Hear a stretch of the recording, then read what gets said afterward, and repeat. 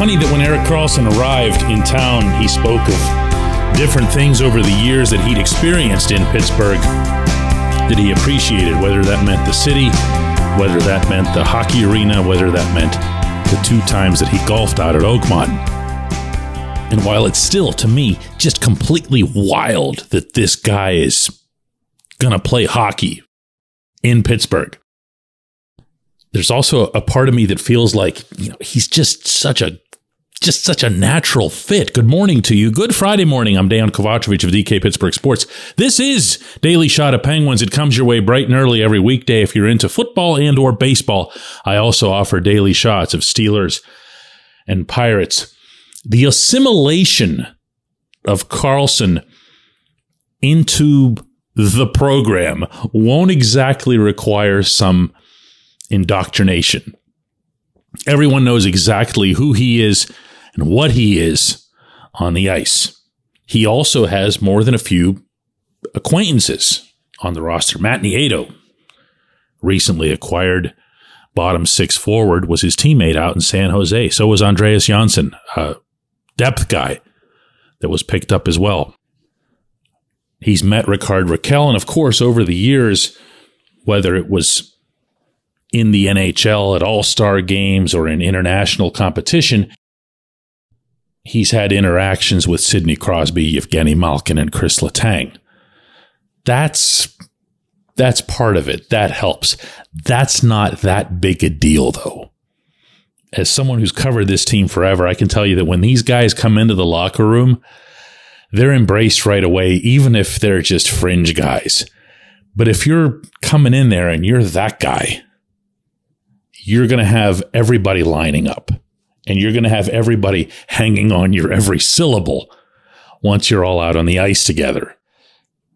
Don't forget, one thing about Karlsson that's kind of important is that in addition to all of his skill, he's been an NHL captain, and a respected captain at that. So he knows his way around navigating a locker room. What I'm wondering, though, if it sounds like I was heading towards something here, is how, if at all, Mike Sullivan and his staff adjust to Karlsson, or vice versa. No, really think about it. Because I think the easy way to view this is that, well, Sullivan's had Letang for years, so he's already had one of these. He knows how this is supposed to go.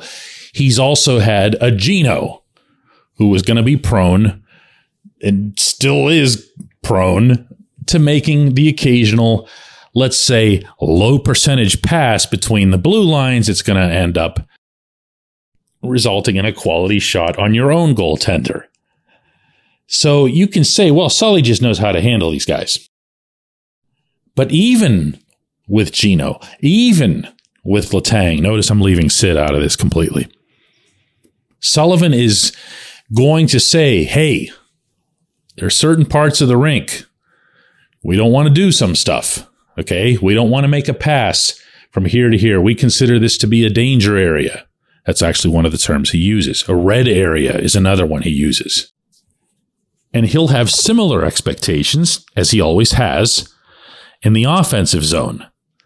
That's actually, to be honest with you, where he really rolls out all of the danger in the red, because he sees those as the chances that are just the most easily avoidable. And if you've spent even as much as 5 minutes over the course of the past week rolling through Karlsson's highlights just from this past season, you don't have to go back into his Ottawa tenure. You can just do it from just the Norris Trophy year with San Jose. You will see that in the offensive zone, there are no rules for this guy, okay? He led the NHL. You're going to think this is a made-up stat. Led the league in dekes by a defenseman.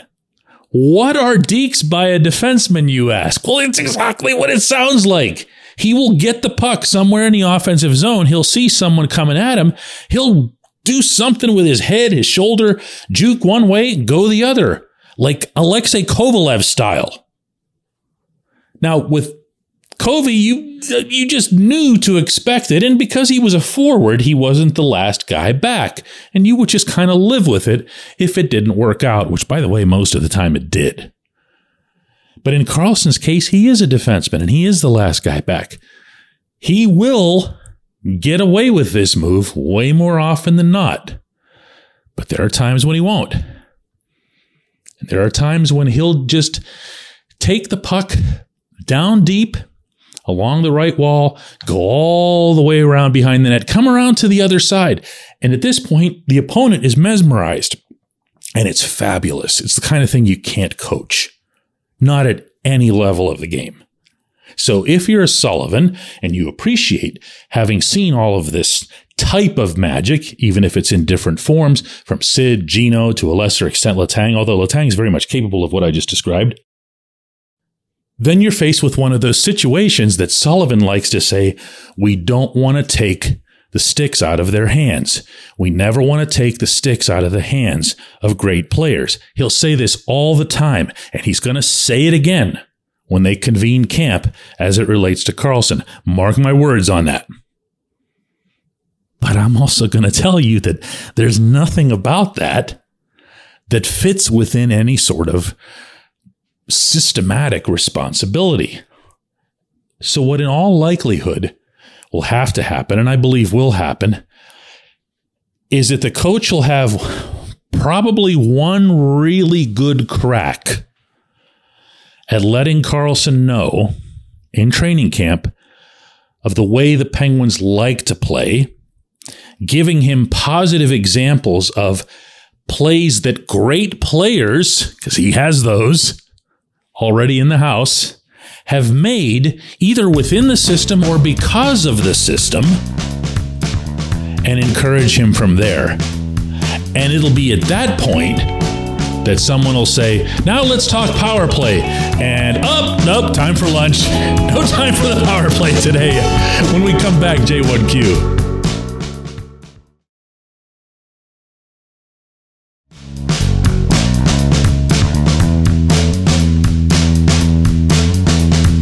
Today's J1Q comes from Nick, who says, hey, DK, is it fair to include Erik Karlsson in the big three and now make it a big four? His pedigree is there and his contract runs concurrently with all the others.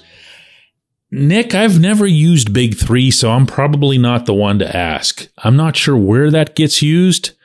I'm not sure if that gets used. I'm sure since you're referencing it, you've either seen, heard, or read it somewhere, but for me, the only reference that I ever make as it relates to the Penguins when it comes down to being that selective is to the core. I'll even capitalize the C because they've been together for so long that they, to me, have deserved a proper name.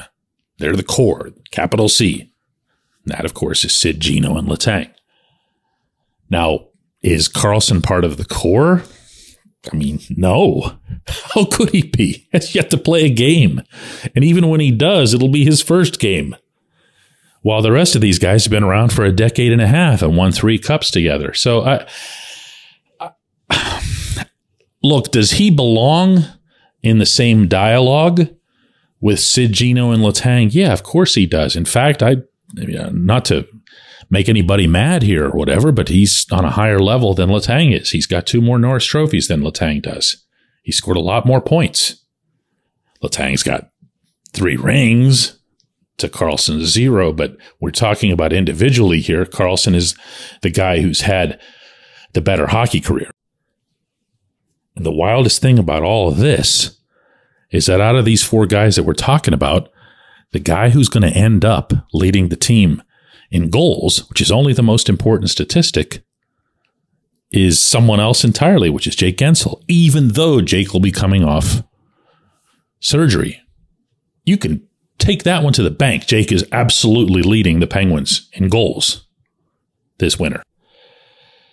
And he's been doing that for a while. So is it a big 4? Is it a big 5? Is it a core 3? I don't know. It really doesn't matter. What does matter, and I'm not going to stop shaking my head about this for a while, but I'm going to repeat it here just for effect, is that Karlsson's a Penguin. Karlsson's playing in Pittsburgh. And I'm not sure exactly where to rank that in the annals of the franchise's major acquisitions, because they come with different categories. As I was referencing earlier this week, you have a couple of trades that Craig Patrick made that resulted almost directly in championships, and those aren't going to be topped. Those, of course, being in 91 and 92. But you also saw this franchise acquire Tom Barrasso in his prime. You saw this franchise acquire Paul freaking Coffey from Edmonton, not only in his prime, but in the prime of a dynasty for which he was a massive star. A lot more recently, the acquisition of Phil Kessel was greeted in a way that honestly surprised me in Pittsburgh. I did not see Phil getting welcomed with open arms like that.